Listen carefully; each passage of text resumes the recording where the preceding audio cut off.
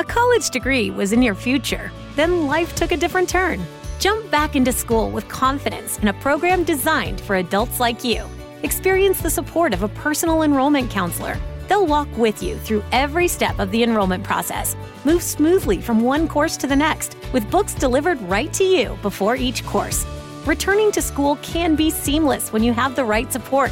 Thrive without ceasing. Start today at adult.cornerstone.edu. Hear that? Is that America cheering or a sausage patty sizzling to perfection? It's time to cheer for Egg McMuffin and fresh cracked eggs at McDonald's. It's time to wake up to the aroma of freshly baked biscuits and treat yourself to a real honest-to-goodness morning meal. Breakfast, it's on at McDonald's. Now get any breakfast sandwich for just $2. Available only through the app. Mobile order and pay available at participating McDonald's. McD app download and registration required. Just because the NFL season is now firmly in the rearview mirror does not mean the betting season is over. Oh, no, no, no, no, no, no. There is still plenty of opportunities to put a little something on the games. The NBA, college basketball, NHL, yes, golf. No matter what tickles your fancy, there is still plenty of action to whet your appetite. But just remember, where you bet is every bit as important, if not more so, than what you're betting on. That's why I tell my friends to go to mybookie.ag. Oh, but my state just approved it. There's a big DraftKings, FanDuel, whatever. No. Johnny-come-latelys. MyBookie has been ahead of the game for years now. And why does that matter? Oh, I don't know, in a million ways.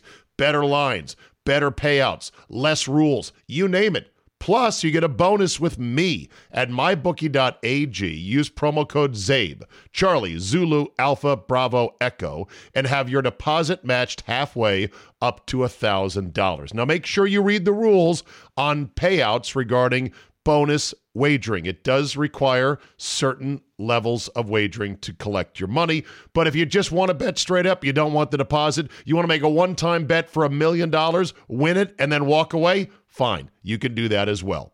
That's a free cash bonus for making your deposit. Use promo code ZABE to claim the offer. Bet, win, and most importantly, get paid with MyBookie today. Today on the Zabecast, this episode is not for people who make up their mind about highly controversial topics and then lock the door.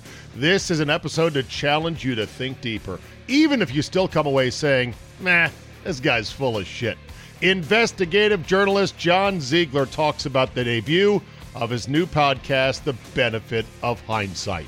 1 hour of thought-challenging conversation is locked and loaded, so buckle up and let's go! Here we go!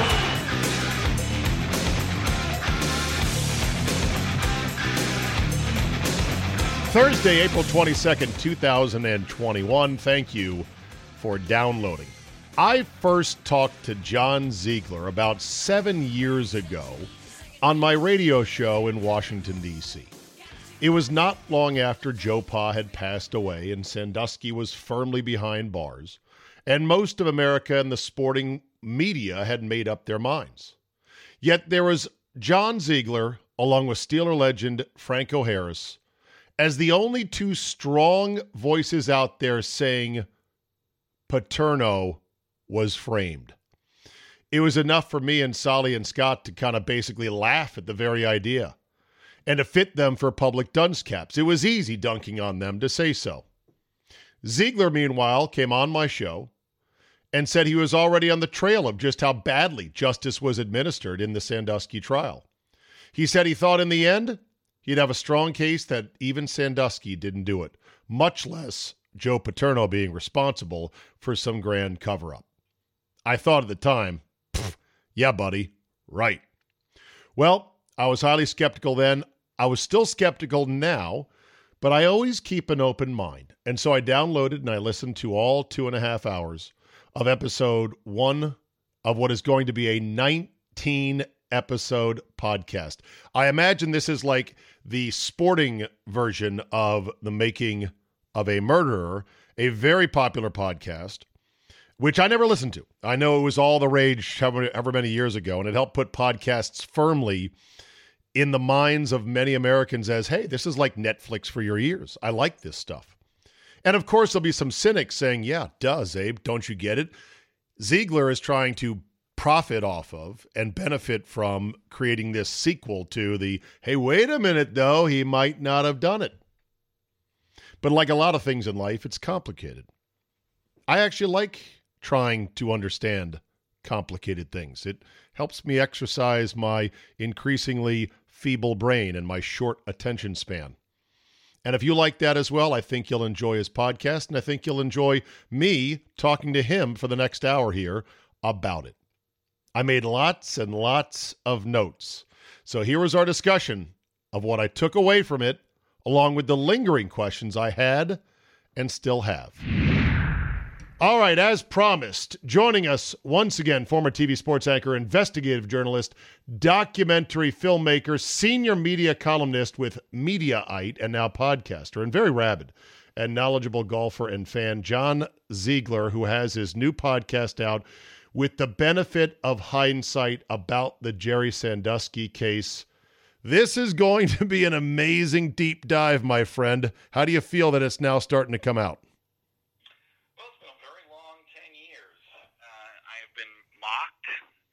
Everywhere, constantly. I have wanted to quit this case on about a monthly basis. It's amazing to me I'm still married. My wife is a saint for putting up with this. I started this whole crusade believing that most of what we were told was true, but that the allegations against Joe Paterno, which this whole story began back in 2011, 10 years ago, just didn't make sense because, as you've already indicated, I'm a former sportscaster. I'm also not only just covered college and pro football, I've actually coached high school football in 2 different states. So from a cultural standpoint, the story never made any sense to me, especially from the cover-up perspective. But as I got deeper and deeper into it, I came to the very, very shocking and very much against my own self-interest conclusion that everything we were told about this case is wrong, and that everybody is innocent. And I didn't want that conclusion because I knew it was going to be terrible for my life, but I had a decision to make. Do I use this opportunity as the only person to know the full story because of the unique circumstances that I found myself in, or do I just let this go? Right. And let this and I probably should have just let it go. But we've decided now as the 10-year anniversary approaches, to put this all out in an extraordinary, regardless of your beliefs about the case or about me, this podcast is extraordinary on so many different levels. The fact that it even just exists is amazing. It's 19 different episodes, all of which are exceedingly extensive and long, and it's co-hosted by a female television sportscaster at the Fox affiliate here in Los Angeles named Liz Habib, who actually happens to be a Pitt graduate, has no love for Penn State, and whose brother actually played football at Penn State. So, and by the way, part of the allure of the podcast, it works on several different levels, in my opinion. One, obviously, is the nature of the case and telling a true crime story the way that it should have been told and not the way that the news media told it, which was a complete fairy tale. But also, the rapport between me and Liz is quite extraordinary.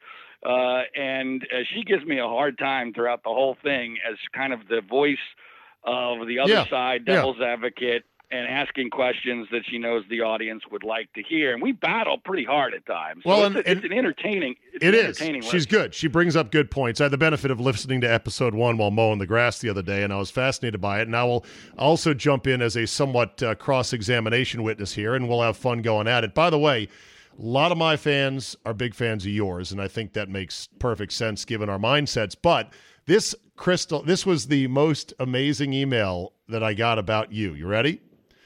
Sure. Hey, Steve, don't use my name with this email.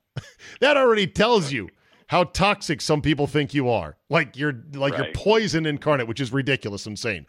He said, I really liked it when you had John Ziegler on, so I started to listen to his COVID podcasts. He's a bit long-winded, but I like his message. So far, so good, right? Okay. Then he goes, because he mentioned it, I started to listen to his podcast on Jerry Sandusky. Now I think John Ziegler is a complete whack job. He says, I hope you take some time to listen to some of Sandusky's podcasts before you speak with him next week. I did, and I don't think you're a whack job. I think you are the one person who has gone the distance, as the line went in the movie Field of Dreams. Go the distance. You have gone the distance. You have done more legwork on this, more interviews, to the point of, smuggling a Penn recorder into jail to get Sandusky? Yeah, that was one of the more bizarre, of many, many very strange stories. But yes, when I interviewed Jerry Sandusky the first time in prison, I smuggled in a recording pen because in Pennsylvania, you're not allowed to record interviews. And I knew that if I went in there and didn't record it, no one would care. And so that whole story is actually hilarious because I overestimated the security at the prison where Sandusky was at the time, and I super glued the top of the pen because I was afraid that if they inspected the pen as I entered, that the whole thing would get caught and I would be completely hosed. Well, as it turned out, I got out of the prison and I was told that if I just used this dissolving liquid, that the super glue would be taken care of, but that didn't work. Then I had this pen that had 3.5 hours of a Jerry Sandusky interview locked in it, which had to be salvaged by an audio expert here in Los Angeles. That was just one of many. This whole thing has that does make you a whack job, but it makes you a whack job who I love, who was willing to go that distance to get what you needed to get. So let me and by the way, that's not even the tip of the iceberg. I know. And as far as the issue of me being a whack job, okay, there are two choices here that I think a rational person could look at. Yeah, I could be insane. However, I'm not alone on this. No. Somehow I have gotten an executive producer to fund this, a currently very well known and employed TV sportscaster to co-host this with me. We've been able to put together incredibly substantive 19 different episodes. It's incredible, including all these, all these interviews. I agree. Hold on, just let me just finish the thought. So I'm either insane, plus I'm also the greatest manipulator of all time, but I'm such an idiot that I'm not able to manipulate all this to my benefit in any way, shape, or form because this has been the worst thing that's ever happened in my life. So I guess that's all possible. Or there's a much simpler explanation, which is I'm right. And anyone who's looked at this, and anyone that's looked at this, including Malcolm Gladwell, who wrote an entire chapter in his most recent book, a bestseller called Talking to Strangers, using my work to talk about this case in a very politically correct way, but he pushed it as far as he thought he could. He knows I'm right. But Malcolm Gladwell doesn't do that unless he's done his research. And so I guess Malcolm Gladwell is also a nut job. No, I know. But he's not. That was a big get. I want to talk a little bit about that in a second, but we'll loop back to it. I understand that the way it works these days, it's like in the eyes of most, if you're the only one chasing against a narrative, that instantly puts you in the camp of crazy. But we're so narrative driven like cattle these days by the absolutely corrupt and downright evil media that it's just the way things are. It's almost like the great monorail episode in The Simpsons where Marge is the only one objecting to the project and she's shouted down by the entire town, and the line goes from Homer, "Too late, Marge, the mob has spoken." That's kind of how this case is, right?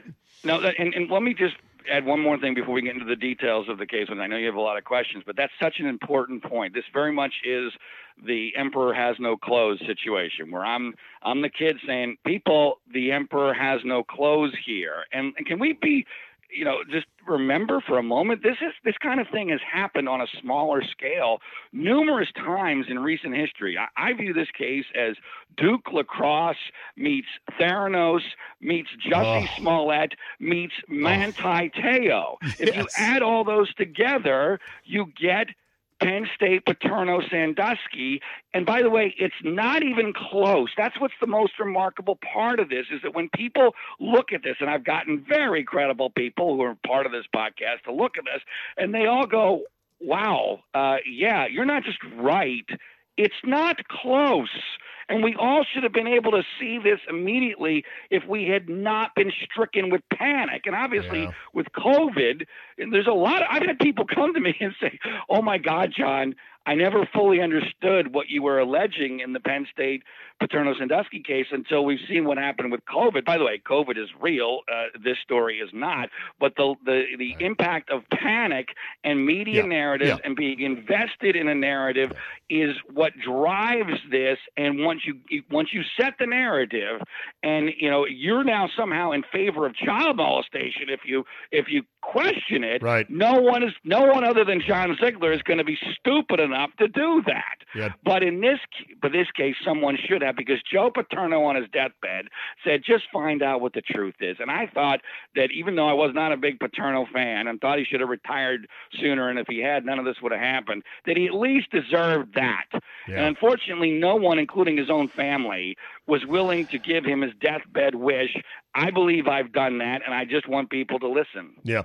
Duke lacrosse first came to mind. Richard Jewell, the kid in the MAGA hat on the mall. I forgot about Jussie Smollett. Yeah. I read about Theranos. If you haven't read about the Theranos story, please Google it, look at it. It is a whopper. Now we got the Brian Sicknick thing with the January 6th protest. It goes on and on and on. Once the mob has spoken, it's too late. You go against it, and you're instantly branded crazy. Okay. Having said that, here's where I'm going to go with this.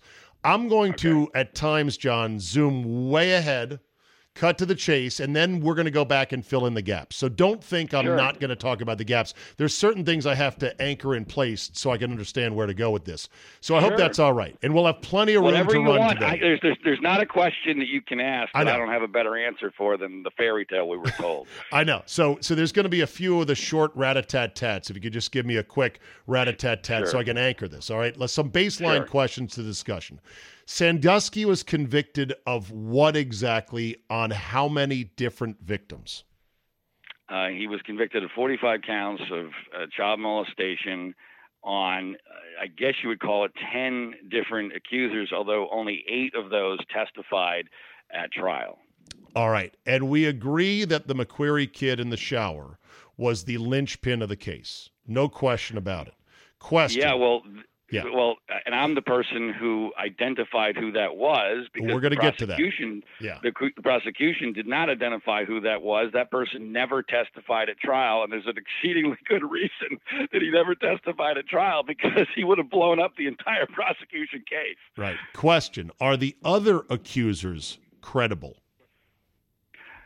Well, they're only credible if you believe Mike McQuarrie. Right? Okay. See, and that's the way this whole thing went down. Is that no one bothered to look at any of these guys, because we never felt like we needed to, because we believed Mike McQuarrie. So the other kids that came forward and testified, they didn't have any good hard eyewitness, more than just a he said narrative, which is pretty weak in a court of law for serious crimes like this.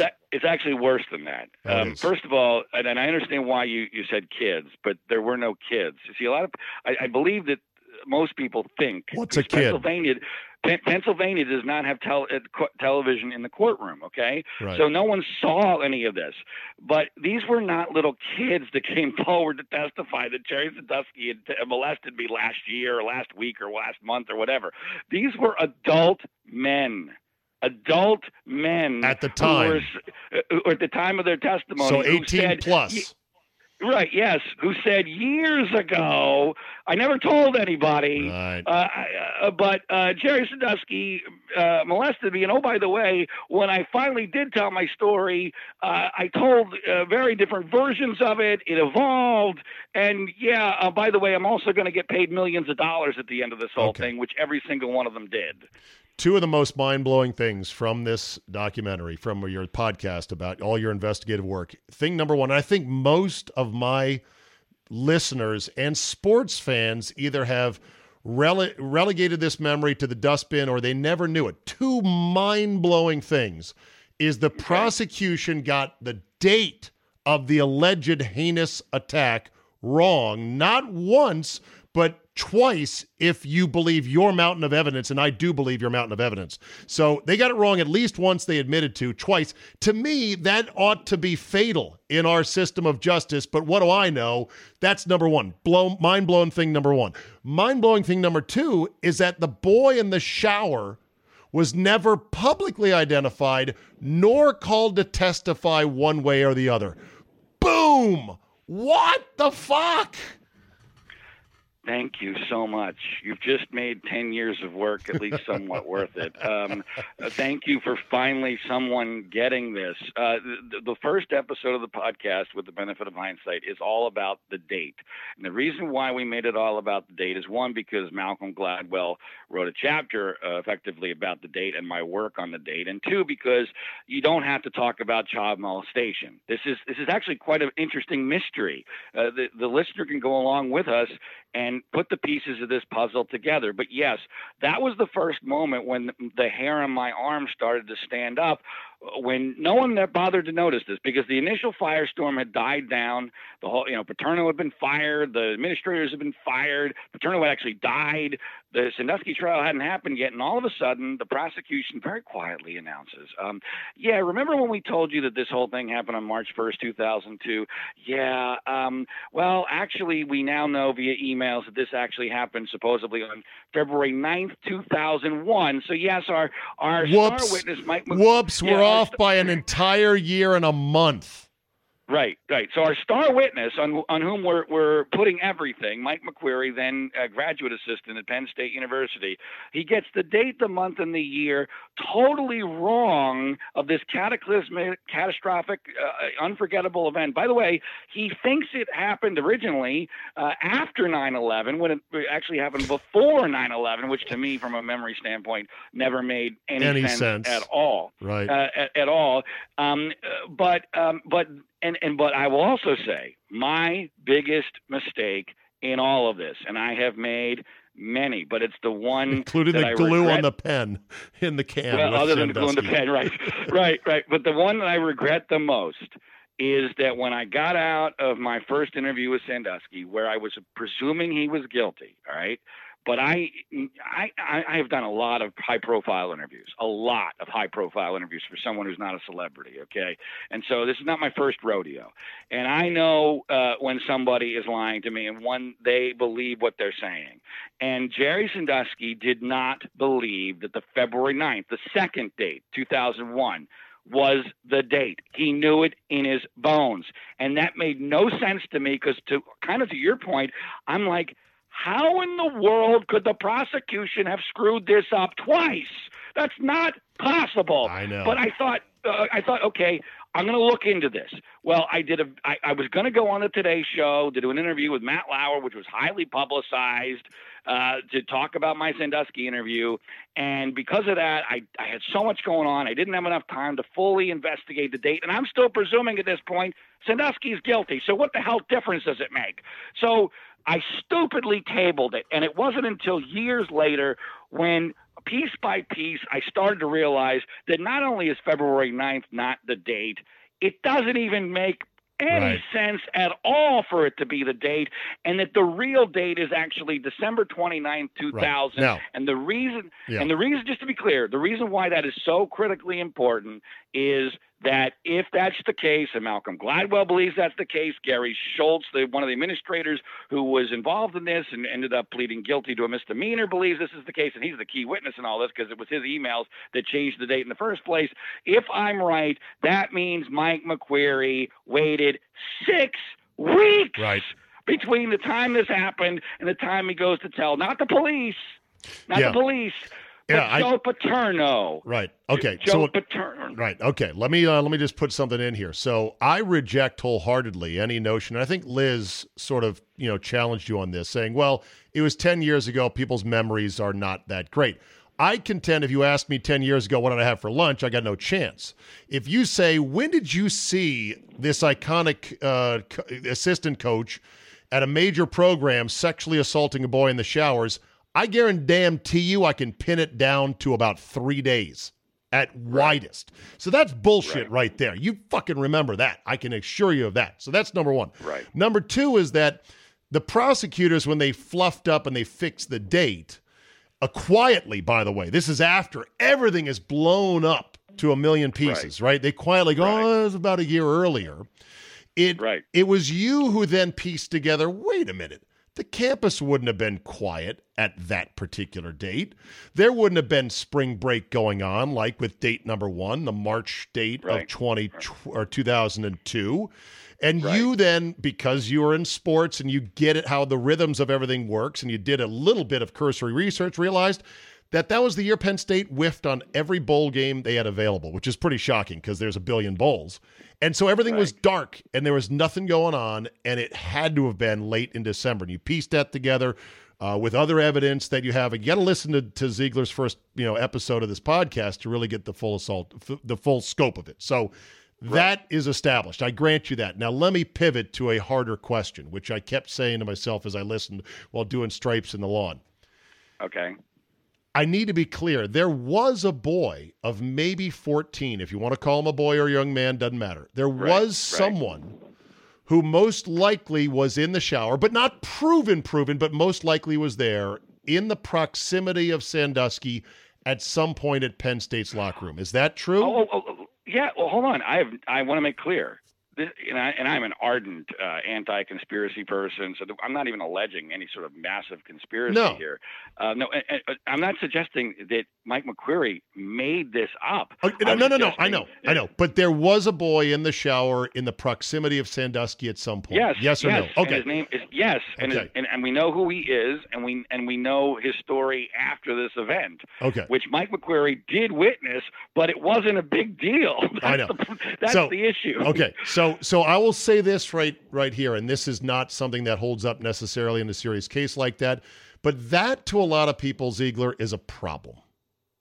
Oh, I get it, and I understand it, and I have no problem with Mike McQuarrie telling Joe Paterno, hey, Joe, I saw Jerry in a shower with a boy the other day. It was weird. Could you tell him to knock it off? Right. I got no problem with that. I got zero problem with that, although I will say that people are very hesitant to understand the nature of the culture. It feels like, 2001 wasn't that long ago. It was a long time ago culturally. And this is Happy Valley, Pennsylvania, right? This is before the Catholic Church scandal. I have been told by many people, not even supporters of Jerry Sandusky, that it was not unusual for boys and men in the showers in a fairly public place to be showering together. This was not something that was forbidden or taboo. It happened a lot. Now, you can argue whether that it should have happened or not, but I've been in a lot of football locker rooms. Men shower together. In sports, men shower together. And at the health club, you often shower together, depending on how fancy your health club is and whether they got a big room shower or the individual ones. So it was at worst, it was creepy. It was kind of weird, but weird is not a crime. I mean, I once listened to a whole Adele album with a buddy on a road trip, and that was weird. It was not a crime in my eyes, John, okay? But I'll grant you, it was fucking weird. So that's been established. Now, my biggest question is, why didn't the boy in the shower, and we'll get to his name in a second, why did he not come out to defend Sandusky when all he did instead was offer glowing praise for him with his own name under the guise of not being the boy in the shower, but somebody who had been positively impacted by Joe Paterno and his second mile, or not Joe Paterno, by Sandusky and his second mile charity? Why? Well, he actually did. He did on numerous occasions. In a court of law? Let me tell you the story of the boy in the shower. And just one real quick thing back on the date, because this is an important element that Malcolm Gladwell left out. So why does Mike McQuarrie go see Joe Paterno? Well, there's an amazing quote-unquote coincidence about that February 9th, 2001 date.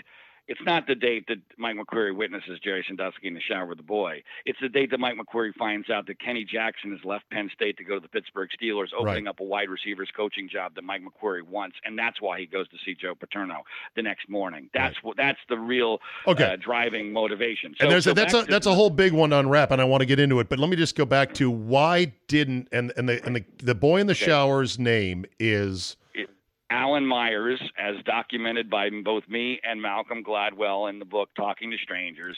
And Alan Myers is, as you've already pointed out, the key to this whole case. If you don't know the Alan Myers story, you do not know the Penn State Paterno Sandusky story. It's all about Alan Myers. He's a married military man with a family. Right. And he spoke glowingly in letters to the editor in the Penn State Press and the Happy Valley Press about the second mile in Sandusky, but he was never called to testify in the actual case, and he never once said, hey, I was that kid in the shower. We weren't doing anything. Why not? Well, he actually did, and let me tell you how this went down. It actually makes total sense if you understand the timeline. I missed that. Sorry. So at the time of this McQuarrie event, he's almost 14 years old. He's 2.5 years away from winning a varsity letter on his high school football team. So he's not a little boy. And he's very close to Jerry Sandusky because he has no father figure. Jerry Sandusky is effectively his father figure, so much so that when he does play high school football on his senior night, the person who stands in as his father is Jerry Sandusky. This is well after the alleged assault in the shower that Mike McQuarrie supposedly witnessed. Then that spring of his senior year, he asked his school if he can bring in a valedictorian to speak at his high school graduation. That person is, wait for it, Jerry Sandusky. And then he decides to go to Penn State, and while he's going to Penn State, he lives with, wait for it, Jerry and Dottie Sandusky. And then he goes into the Marine Corps, where he eventually becomes a sergeant. And while he's in the Marine Corps, Jerry Sandusky's mother dies, and Alan Myers drives at least 10.5 hours each way to attend the funeral of Jerry Sandusky's mother. Also during this time, a little bit earlier than this, he's actually pictured in the newspaper as Jerry Sandusky's assistant coach coaching a volunteer flag football team of 8- and 9-year-old boys, which is an awfully weird thing to do if you're the sex abuse victim of Jerry Sandusky. But all of that doesn't mean he wasn't abused, because as we know... Well, hold on a second. Wait a minute. Hold on. It doesn't. Well, I would suggest as a heterosexual male that it does, but we're not even close to done. We're not even close to done yet. So then, as a sergeant in the Marine Corps, Alan Myers gets married. Who does he invite to the wedding? But Jerry and Dottie Sandusky. They're not just invited to the wedding, but Alan Myers and Jerry Sandusky take a arm-in-arm photograph at the wedding with Alan Myers in his full Marine uniform, which, ironically enough, is the photograph that is used in the letter that Jerry Sandusky writes when he resigns as the head of the Second Mile charity. Then Jerry Sandusky's grand jury investigation gets broken by a local State College Harrisburg newspaper by a reporter by the name of Sarah Ganem, who's a complete joke. And the key to this whole story, she ends up winning a Pulitzer Prize for effectively being an agent of the prosecution. And is out of the business now, you say, right? That is an incredibly important point. Out of the business. Who the fuck wins a Pulitzer and says, okay, I think I've had enough of this? By the way, wins a Pulitzer, never writes a book about the biggest sports scandal of the century, goes to CNN where she has unlimited resources and is out of the business in a few years, doesn't break one other story. That's fishy as hell. That book was $1 million. Okay. That book was $1 million, right? In her pocket, minimum. She didn't write a book because she can't write a book because her story, if she tells the truth, is going to expose what really happened. Got it. Okay, so back to Alan Myers. So when the grand jury investigation becomes public, Alan Myers writes and approves a letter to the editor, which is in 2 different Pennsylvania newspapers. I have the clippings where he writes about how Jerry Sandusky is the greatest thing that ever happened to him. He lists some of the things I've already told you about their history together, that he was a father figure. Ironically enough, he says, listen to Matt Sandusky, Jerry Sandusky's adopted son, about these accusers not being credible. And he writes all this, again, as a sergeant in the Marine Corps. Then in September of 2011, this is before the story has broken nationally in November of 2011. Locally, it's broken, but weirdly, it's not broken in a huge way because no one's really believing this. Everyone's like, "What?" By the story breaking, you mean there was a report locally in Happy Valley that there was a grand jury investigation into Did they say Right. Sandusky at the time or just? Yes, Okay, yes, it was, got and so people were wondering about this, but there was no firestorm because he was still given the presumption of innocence, and so he gets interviewed in September of that year by the police. There's a report. This is all documented. There's a report of his interview where he, at the end of the interview, tells the investigators, "I think you're trying to get me to lie about Jerry Sandusky. I will never say anything bad about Jerry Sandusky. This interview is over." So he leaves the interview with the investigators in September of 2011. Then the crap hits the fan in November of 2011. Joe Paterno is under fire. Sandusky is indicted. And Alan Myers, along with his mother, comes voluntarily, not even with any notice, into the office of Jerry Sandusky's defense attorney, Joe Amendola. Joe Amendola has to find his investigator, so Alan Myers is sitting there waiting around for an extended period of time to get an interview with Alan Myers. This FBI-trained former police officer takes Alan Myers' statement, a statement that I have, a statement I waved in the air on the Today Show in an interview with Matt Lauer, hoping that somebody in the news media might ask me about this statement. He gives this 3-page statement completely blowing apart the entire story, and by the way, providing 2 facts that prove he's the boy in the shower. Okay. And also, is this public record, this statement from? It's public on my website, framingpaterno.com, and like I said, I've waved it on the Today Show. I've done everything I can to make it public. It was a statement to who? You? To prosecutors? It was a statement to the investigator for Jerry Sandusky's defense. Okay. All right. Okay. And it's incredibly detailed, and he says in there, Mike McQueary is not telling the truth. But when when the shit hit the fan and the case was going on, he just didn't feel like he could stand up and stop the train because there was too many cars attached to it, too much momentum to say this did not happen. He couldn't do that, didn't do that. Well, the timeline here is incredibly important. So he provides this statement during the day on November 9th, 2011. What happens that night? Joe Paterno is fired.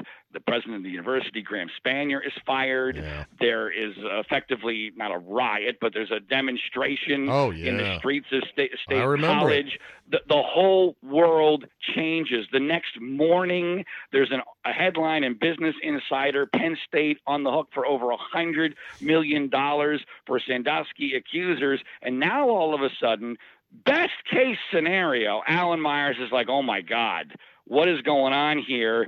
My friend Jerry Sandusky, my father figure, is going down. I'm completely confused. Is it possible this is right? And then there's one of the more amazing coincidences in this whole case of this perfect storm of crap. It turns out that Alan Myers' mother had previously worked for a local state college attorney by the name of Andrew Shubin. And Andrew Shubin is on the hunt for Sandusky accusers. He's literally advertising on Facebook for Sandusky accusers because he sees what's going on here. This is a DUI lawyer who's a Pitt grad who hates Penn State, who sees this as manna from heaven. Well, yeah, there's $100 million or more. I don't know what Penn State ended up paying out, but it was a shit ton. At least $130 million, although the numbers are tough to 100% track down. But we, by the way, in this podcast, we will reveal all the stories of those who got the money and exactly how much money they got, and it's absolutely mind-blowing. So a flash fire erupts, and all of a sudden the entire house is on fire. And at that point, like the saying goes, too late, Marge, the mob has spoken. There was probably no stopping it. Even if Alan Myers screamed from the rooftops, I was in that shower, nothing happened. I've got nothing but good things to say about Jerry Sandusky. In my view, I've been to Alan Myers' house, I've spoken to his wife, I've had an investigator speak to Alan Myers directly. I've posted YouTube videos to Alan Myers pleading with him to come forward. I've seen his testimony in Jerry Sandusky's appeal. By the way, he was far more angry with me than he was with Jerry Sandusky, which I thought was fascinating, considering this was the guy who supposedly abused him for all these years. Here's what I believe happened. I believe that Alan Myers may have started to think, is it possible that Jerry abused others, just not me. I'm not going to be part.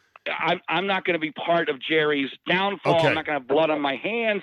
But if he gets convicted, Andrew Shubin, I'll go ahead and I'll be an accuser and we can get our money. And that's exactly when it ends up happening because, and this is. Did Alan Myers get money? About $8 million. Yeah, see, this is okay. All right, okay, I get it. Now it's clear in my mind. So you had a chance. It gets worse. No, go, I got to add this one because you're gonna love this from a media perspective. Okay. This is how incredibly dumb the media is. So Sineski gets convicted, right? In a super quick trial, no continuances, 7 months after the firestorm. There's 10 different allegations. His defense is completely overwhelmed. He's convicted. Less than a month later, his lawyers come forward with a press release. We represent the mysterious boy in the shower, victim number 2, and he will be pursuing a case against Penn State. And the media never bothers to ask, where the hell was he a month ago at the trial?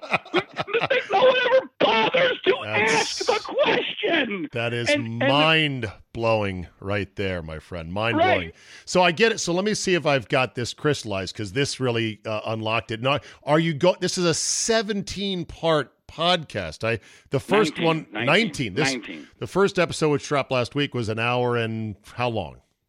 I was like 2.5 hours. Was it 2.5? Well, shit, I got a large yard. I guess I lost track of the mowing. Okay, so, and a lot of this is going to be dealt with in the subsequent episodes, right? We go through every little single thing. Okay. aspect. There's not a possible stone unturned. So maybe all I'm doing is I'm trying to calibrate, John, whether I was a poor listener, whether I had sort of wandered off mentally while cutting the lawn, or if this is just stuff that will be fleshed out later. These are questions I had. So it's all fine. It's all good. Okay, so it's future stuff. All right, so it crystallized in my mind, and this makes perfect sense to me. Alan Myers, the boy in the shower, 14-year-old young man in the shower, knows it didn't happen the way they said it did. Nothing happened other than just being weird, like listening to Adele on a car trip with a dude. Not a crime, but testifies to that, but then quickly sees things are going the other way quick.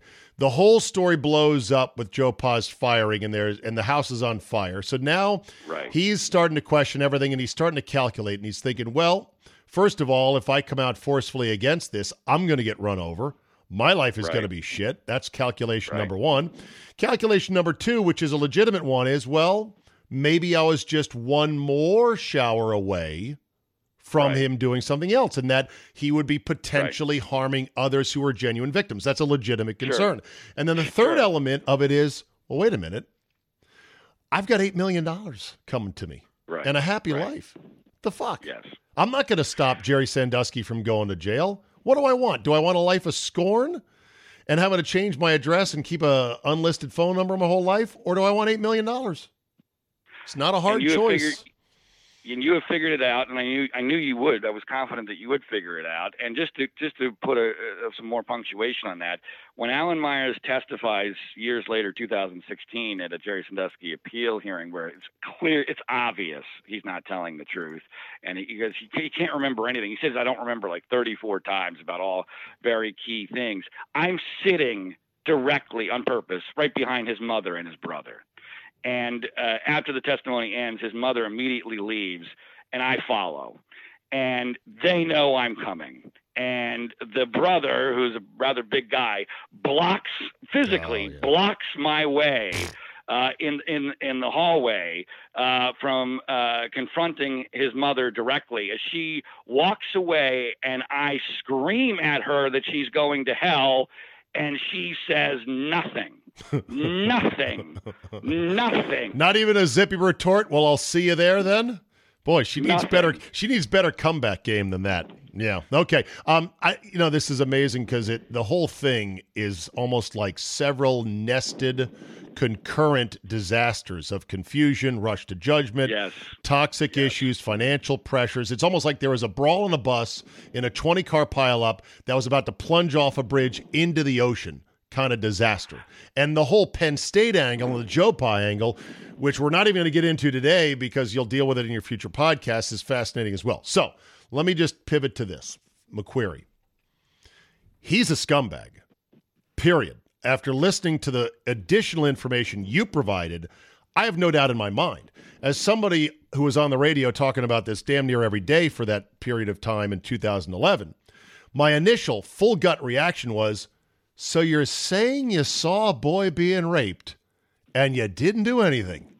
And your story is, well, I was so stunned I couldn't process. And then your follow-up to that was, I did tell Joe Pa, and that's enough. I said on the radio, Ziegler, over and over, that's bullshit, without saying shit. I said, that doesn't, square with me in any way, shape, or form. But you lay out the unified McQueary theory as to what he might have said and why. The floor is yours. Well, thank you for, first of all, figuring this out sooner than most people. And you just hit on something that I think even those who bought into this story have always had trouble with. Why did he react the way that he did? And the reason why he reacted the way that he did is because he didn't see a rape. He didn't see an assault. He only testified that he saw a reflection in the mirror for less than 5 seconds, I believe. It was 2 or 3 seconds. 2 or 3 seconds. A 2 or 3 second bank shot of a purportedly one of the more heinous crimes we have. Child sexual assault. That's fucking flimsy right there. Not only that, but he says that most of his testimony is based upon what he heard.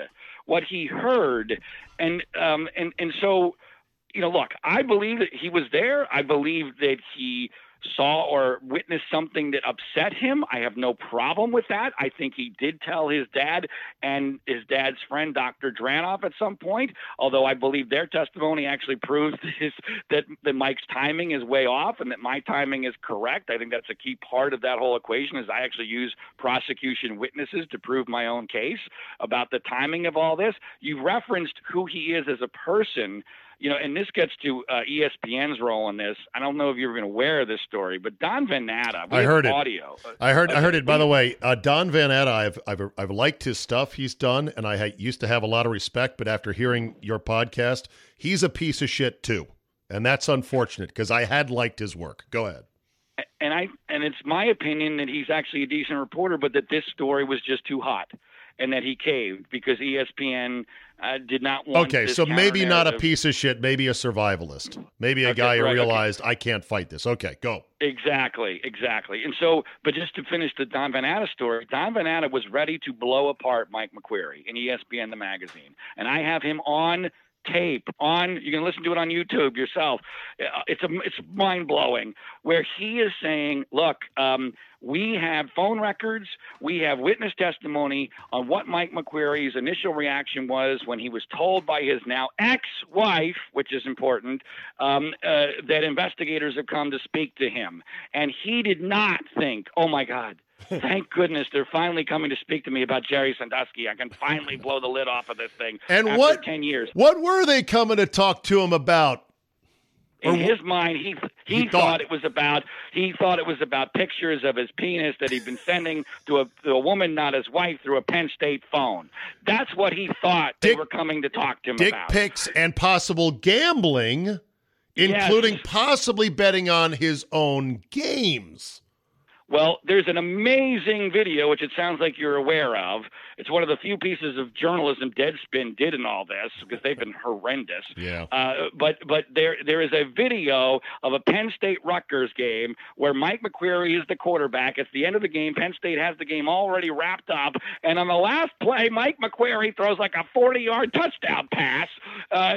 When they were up big, and it just so happened to move the spread in their favor. Yes, exactly. What a shock. And the Rutgers coach goes bananas on Joe Paterno, and the announcers are like, "Wow, that's awfully weird." And so you've got Mike McQueary, who's got the dick pic problem. He's got the gambling problem, and he is somebody who works for Joe Paterno, bastion of goodness. Who, if Joe Paterno finds out about any of this, he's toast, right? So when he finds out that investigators want to talk to him about Jerry Sandusky from 10 years ago, he's relieved. Thank fucking God. Right. And what do you want to know? What do you want to know? And I think, in my opinion, one of the best analogies I use in the podcast is that I believe that what Mike McQuarrie had was a Loch Ness Monster sighting.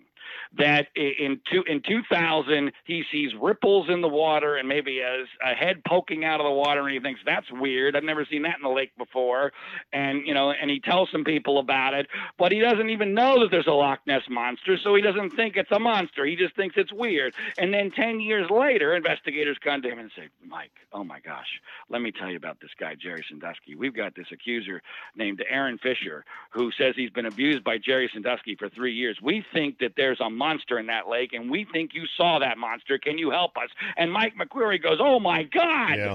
I saw the Loch Ness monster, and so let me help you. And then, by the way, he doesn't tell them I saw a rape. He gives them, some semblance of what he saw and heard, and then the prosecutors take that and create a rape narrative because they're so desperate. Because after 3 years, they can't find a damn witness with any credibility to back up their case. Yeah. So they find Mike McQuarrie. He's manna from heaven. He's easily manipulated. One, because of the history we've just talked about. Plus, he's not very bright. He's a football coach. And he's just trying to hang on to his job, and frankly, he's not a trustworthy guy. I mean, I mentioned in he's now divorced. It's interesting to me, very interesting to me, that he's divorced. Victim number one, Aaron Fisher's divorced. Yet Jerry Sandusky's not divorced. None of the administrators are divorced. John Ziegler's somehow not divorced, at least not yet. You're working on that, though. Right. So one more 10-year investigative report that goes against a powerful narrative. That'll do it. Probably so. And so, I mean, we've got all the supposed good guys who are rich now. They're getting divorced by their spouses, but the bad guys who have no money, somehow our wives are all still with us. That said, McQuarrie did, as part of public record, go to Joe Paterno, and the timeline on this is crucial, and you blow it apart in very exquisite detail, but he did go to Joe Paterno and say, hey, something weird happened in the showers with Sandusky and the students. So that had to have happened. So he didn't hold on. He didn't make up they're not coming to ask me about my dick pics and the gambling. Great. Let me make up a story. Oh yeah, Sandusky in the shower with a boy. That was already existing. So he did go and report that, but now at this point he's going to use one incident to meld with the other, and as you say, kind of reverse engineer this whole thing to his benefit. Reverse engineering, to me, is the key to understanding this whole case, and specifically Mike McQuarrie's story. He reverse engineers everything. For instance, when they reverse engineer this date, he has this cockamamie story that he was watching Rudy, the movie Rudy, and he's somehow inspired by the movie Rudy, and he goes over to the locker room, right, to get some stuff and tape or whatever. And none of this, by the way, makes any sense from a factual standpoint, because we know when the movie Rudy, which was, I think, on TNT or TBS that night in State College, it started way too late. Nobody gets inspired by the first part of Rudy. You don't get inspired till the end. He leaves frankly in the beginning of the movie. He goes over to the building at around 9:30 by his own testimony. That blows up the whole movie theory, although I actually think he did watch the movie. How? Because that's not the night that the episode happened. Right. That's the night he decides to go see Joe Paterno. So my current theory on the Rudy movie is he did watch the whole movie, and that he did get inspired. He decides, but he watched Rudy. it on DVD. No. He watched it on TV. Okay. But he remember, this is 2001. He's inspired. He's Rudy. Right. He's going to go see Joe Paterno the next morning. Right. I'm going to go ask for a job. Kenny Jackson job. Right. He's Rudy, and so he's going to go get the Kenny Jackson job the next morning. So he conflates two totally different stories. I believe on the actual night of the episode, he was watching the Peach Bowl between LSU and Georgia Tech, doing nothing, and decides he's bored out of his mind. He goes over to the locker room. By the way, there's one other really important fact that sports fans will understand how ridiculous McQuarrie's story is. on February 7th of that year, 2 days before this alleged assault, it's National College Signing Day, which is Christmas Day for these guys. You're not going to have time to do that, and you're not going to be alone in that building either. Right. Not only, plus you would remember. Oh my God, this happened right after National College Signing Day. Right. What really happened? It was about the job. And as far as that meeting with Paterno, we have an email from Sue Paterno, who was there that day, who has a legendary memory, who bizarrely, unfortunately, has never made this public and that didn't testify. She should have testified at Sandusky's trial. She says that infamous meeting between Mike McQuarrie and Joe Paterno took all of 3 minutes. Not 5, not 10, not 15. Yeah. 3 minutes. You do not tell Joe Paterno, or anybody else for that matter, about a sexual assault over 3 minutes. In 3 minutes. No, that's not what happened. It's not what happened. And in fact, the irony of the Joe Paterno takedown, in my opinion, is that, like everything else in this case, everything's upside down. Not only did Joe Paterno not do anything wrong, if he did do anything wrong, I believe he was actually too tough on Jerry Sandusky. He was too by the book. And if it was not for Joe Paterno, this is a cold, hard fact, if it was not for Joe Paterno, Jerry Sandusky would be playing golf right now. Really? Joe Paterno was the reason why Jerry Sandusky is in prison, because for better or for worse. He cut ties and he took away his access to the facility, which laid a presumption of potential misconduct. It didn't go all the way. Ding. Yeah. Ding. Yeah. Not only that, but it's his testimony. When people forget, the first article about Joe Paterno, when this story breaks on November 5th, 2011, by this Pulitzer Prize winner, Sarah Ganem, right? So supposedly who's out of the business now. Right, who supposedly has huge credibility in the media's mind. The first article about Joe Paterno has the headline, Joe Paterno praised for his handling of child sex abuse suspicions involving Jerry Sandusky. That's an absolute fact. So I believe you can still find it. That's the original. So the original narrative was 100% the opposite of what it became. The reason for that was, at that time, Joe Paterno was their star witness. He was the only one backing up Mike McQuarrie. The administrators were all like, What? Mike said what? And that's why the administrators got indicted. People don't understand this. Gary Schultz, with whom we have 4 hours of exclusive interviews, I believe you've listened to a lot of it, which we've put out in an incredible act of transparency. You can find this at framingpaterno.com. It's all out there for people to listen for themselves. The first interview he's ever done. It should have been on national television in prime time. Unfortunately, it's with me and with Liz Habib for 4 hours. Gary Schultz and Tim Curley, the former athletic director of Penn State, they don't get indicted because the state really thinks they covered up for Jerry Sandusky. They get indicted because they're a mortal threat to Mike McQuarrie's credibility. And they need to be destroyed. That's why they got indicted. And that's why at the first narrative, Joe Paterno is a hero because Joe is backing up Mike. And the reason why Joe is backing up Mike is, one, he's too old, he's too loyal, and he's got a moron son by the name of Scott Paterno who's advising him, who doesn't know Jerry Sandusky from Jerry Glanville, who thinks that Jerry Sandusky must be guilty, who is believing rumors that he's being fed by a state college reporter by the name of David Jones, who hates the Penn State football program. So he buys into this BS narrative, and Scott, thinking he's a genius. Scott is the classic born on third base, thinks he's hit a triple kind of guy. He's obese. He's a loudmouth moron, but because his last name was Paterno, he's lived a golden life. We clowned on him so many times during this whole episode on the radio. He is a complete clown. Well, wait till episode 3 when you hear the phone call between me and Scott Paterno when he finds out I interviewed Jerry Sandusky in prison. It's mind-blowing. Yeah. It is mind-blowing. So just like if you horse around with a 14-year-old boy who's part of your charity in the showers at Penn State, doesn't mean, just as if you doing that may be weird, but it doesn't mean you necessarily sexually assaulted them. Joe Paterno taking away Sandusky's key card and disassociating with him doesn't mean he thinks he's guilty.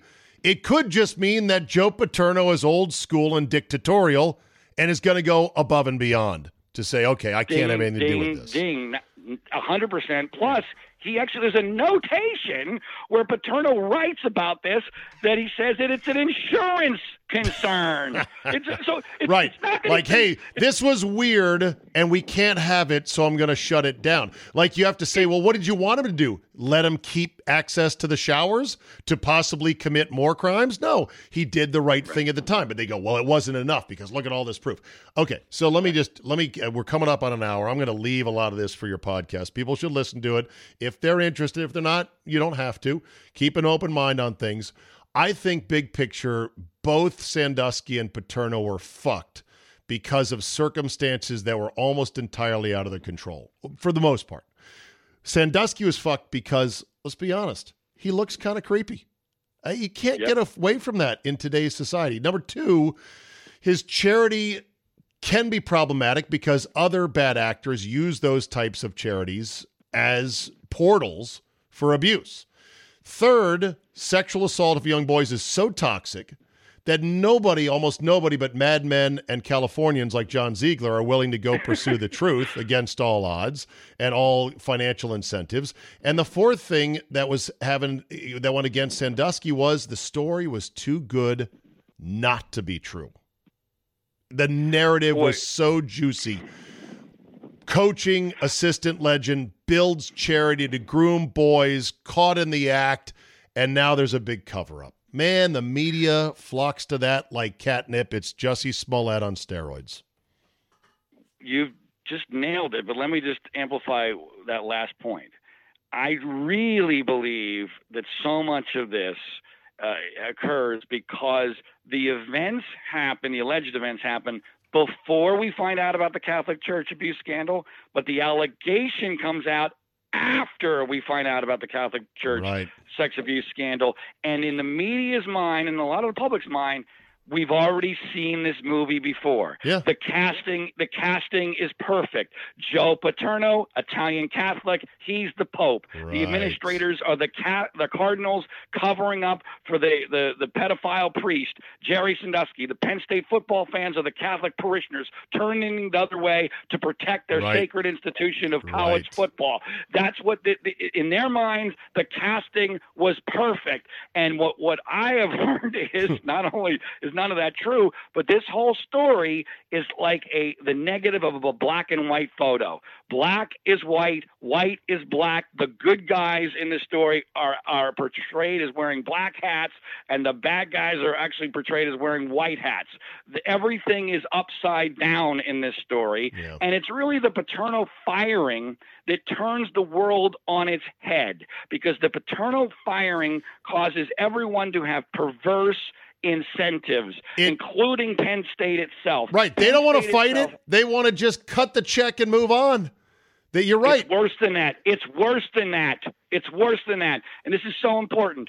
Once the Board of Trustees panics and fires Joe Paterno and Graham Spanier, who was highly respected at the time, if they're wrong, they are damned for all time. Yeah. So now they need to prove they're right.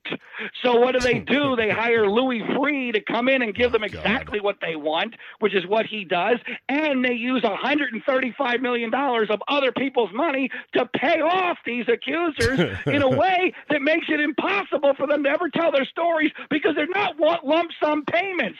The guys who got all the money, they're going to be paid the rest of their lives. Jesus. So they're never going to tell the truth of this. Yeah, it's the case. It's the case of the Board of Trustees realizing, whoops, someone's going to get fucked. It ain't going to be us. So, and by the way, I have interviews with two prestigious members of the Board of Trustees, guys who are titans of industry with lots to lose, who are on the record now saying, you know what, now that I've seen all the documents and I know all the people in this case, and we've had some time to look at this, quote, with the benefit of hindsight, Jerry Sandusky was innocent, and I'm sure of it. Paterno was fucked because he was old.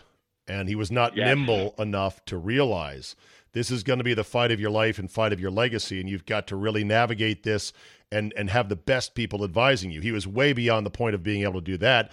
He was also fucked in part because the story of the legendary coach looking the other way to keep the football program wins rolling along was too good not to be true. And ultimately he was fucked. You know why? Because he wasn't winning enough. And that's the ultimate defense in big-time sports. Can I get an amen on that? I'll give you an amen. I'll add in it that he had his son, Scott Paterno, advising him and representing him. And by the way, part of the reason why he had his son representing him, can we just why? for a second? Yeah, why didn't he get a really good... Because he didn't think this was a real story. Because he knew he had done nothing wrong. And by the way, how does Joe Paterno decide in early 2011, when he knows this is going to be his last year, but he already has gotten a subpoena to testify, and maybe he has already even testified to a grand jury involving Jerry Sandusky? If this cover-up is about to blow apart, why does he ask Joe Posnanski to follow him every day to write a book on this year? Yeah. If he knows this is about to explode, why would he do that? Yeah.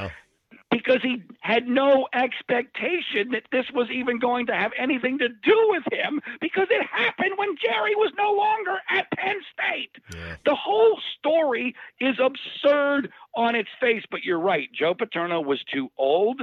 He was too reliant on Scott Paterno. He was too loyal to Mike McQueary, and I think there's even a football aspect to that. Because Joe was so old, he was being pushed out from a football perspective. He had very little say in what was going on the field, and you can actually Google photos of Mike McQueary and Joe Paterno on the sidelines, and it's clear, and I've been in this position, not at this level, but as a high school coach, where it's clear Joe is badgering Mike. Like, and Mike's, got the headphones kind of on, pretending like he's listening to Joe, but he's trying to pay attention to the field. Mike is like Joe's last conduit to the offense. He's the only one listening to Joe Paterno at this point. And so when Mike McQueary claims that he saw a rape 10 years ago, Joe's like, well, why would Mike lie to me?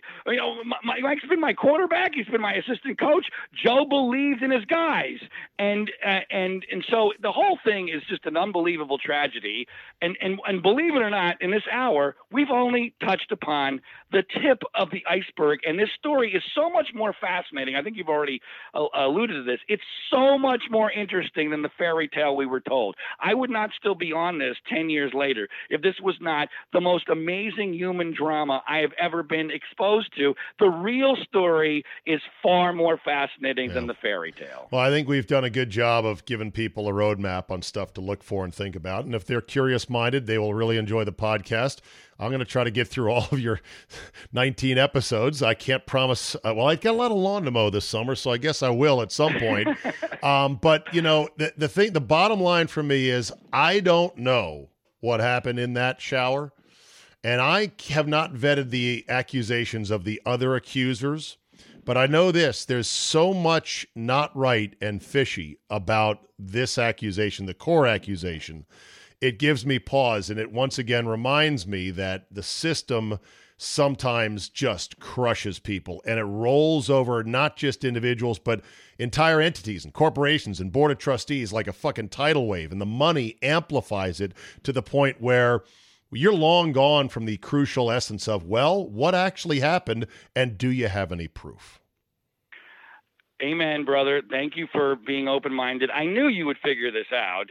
People can go to our website, framingpaterno.com, and they can also find the podcast on Apple or Spotify. The podcast is called With the Benefit of Hindsight. I urge you to go to framingpaterno.com because that's where you can find the link to the core interviews with all the key players that we've already put out there. We put it out there so that people have access to it as they're going through the 19 episodes of the podcast, and they can, for themselves, listen to the raw, unedited interviews. We're not hiding anything. It's totally transparent. I can answer any question people have, and all I ask is a fair hearing because this story is too important to be lost in the dustbin of a fairy tale history.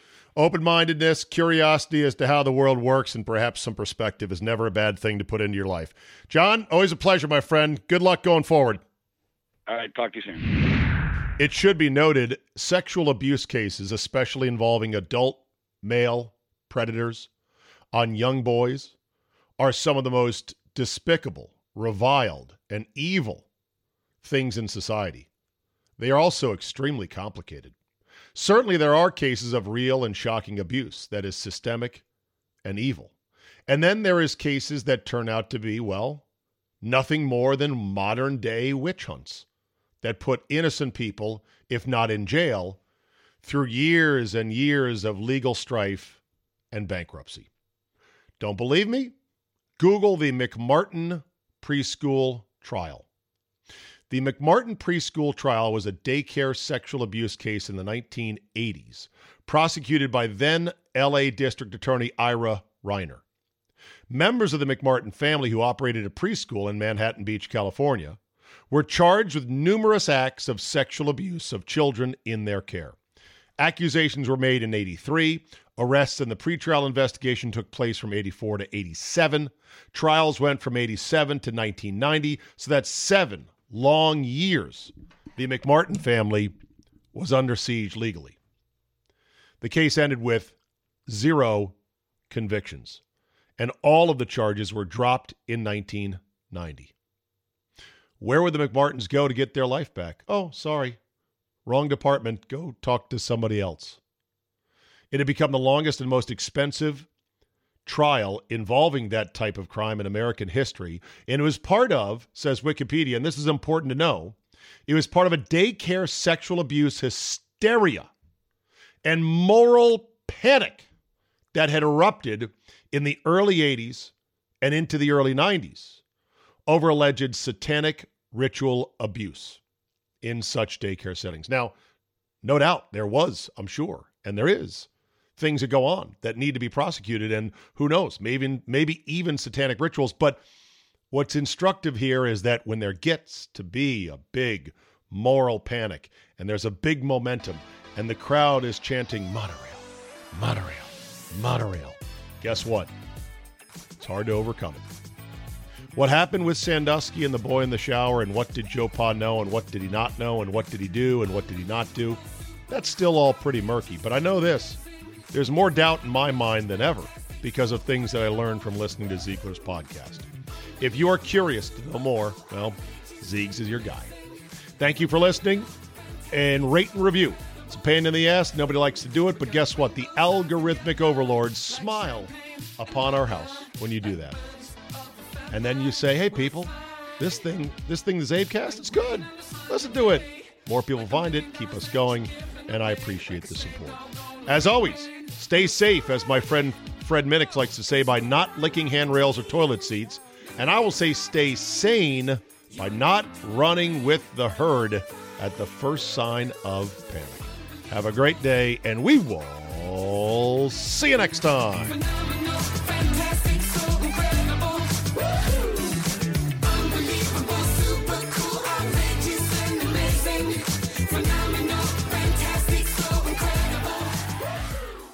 Well, sir, there's nothing on earth like a genuine, bona fide, electrified 6-car monorail. What'd I say? Monorail. What's it called? Monorail. That's right, monorail. Monorail.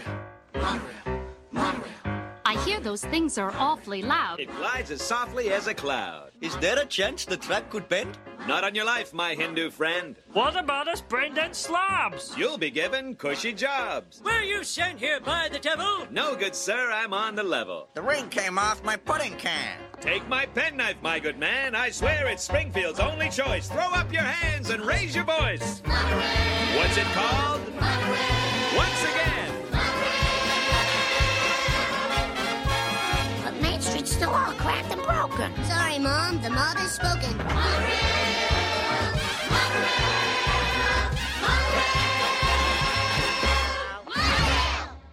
Mono, don't! Just because the NFL season is now firmly in the rearview mirror does not mean the betting season is over. Oh, no, no, no, no, no, no.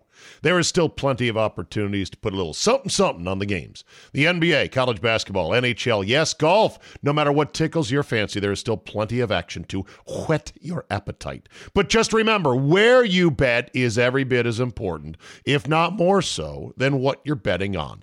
That's why I tell my friends to go to mybookie.ag. Oh, but my state just approved it. There's a big DraftKings, FanDuel, whatever. No. Johnny-come-latelys. MyBookie has been ahead of the game for years now. And why does that matter? Oh, I don't know, in a million ways. Better lines, better payouts, less rules, you name it. Plus, you get a bonus with me at mybookie.ag. Use promo code ZABE, Charlie, Zulu, Alpha, Bravo, Echo, and have your deposit matched halfway up to $1,000. Now, make sure you read the rules on payouts regarding bonus wagering. It does require certain levels of wagering to collect your money. But if you just want to bet straight up, you don't want the deposit, you want to make a one-time bet for $1 million, win it, and then walk away, fine. You can do that as well. That's a free cash bonus for making your deposit. Use promo code ZABE to claim the offer. Bet, win, and most importantly, get paid with MyBookie today. At Vanguard, this is more than just a retirement plan. This is your cappuccino date in Italy, the beach house with the matching bicycles. It's your rental car down memory lane, and weekends reuniting with friends from over the years. This is the future you imagined, and Vanguard is here to help you build it. Because at Vanguard, you're more than just an investor. You're an owner. Discover the value of ownership at Vanguard.com. Fund shareholders own the funds that own Vanguard. Vanguard Marketing Corporation, distributor. Hear that? Is that America cheering or a sausage patty sizzling to perfection? It's time to cheer for Egg McMuffin and fresh cracked eggs at McDonald's. It's time to wake up to the aroma of freshly baked biscuits and treat yourself to a real honest-to-goodness morning meal. Breakfast, it's on at McDonald's. Now get any breakfast sandwich for just $2. Available only through the app. Mobile order and pay available at participating McDonald's. McD app download and registration required.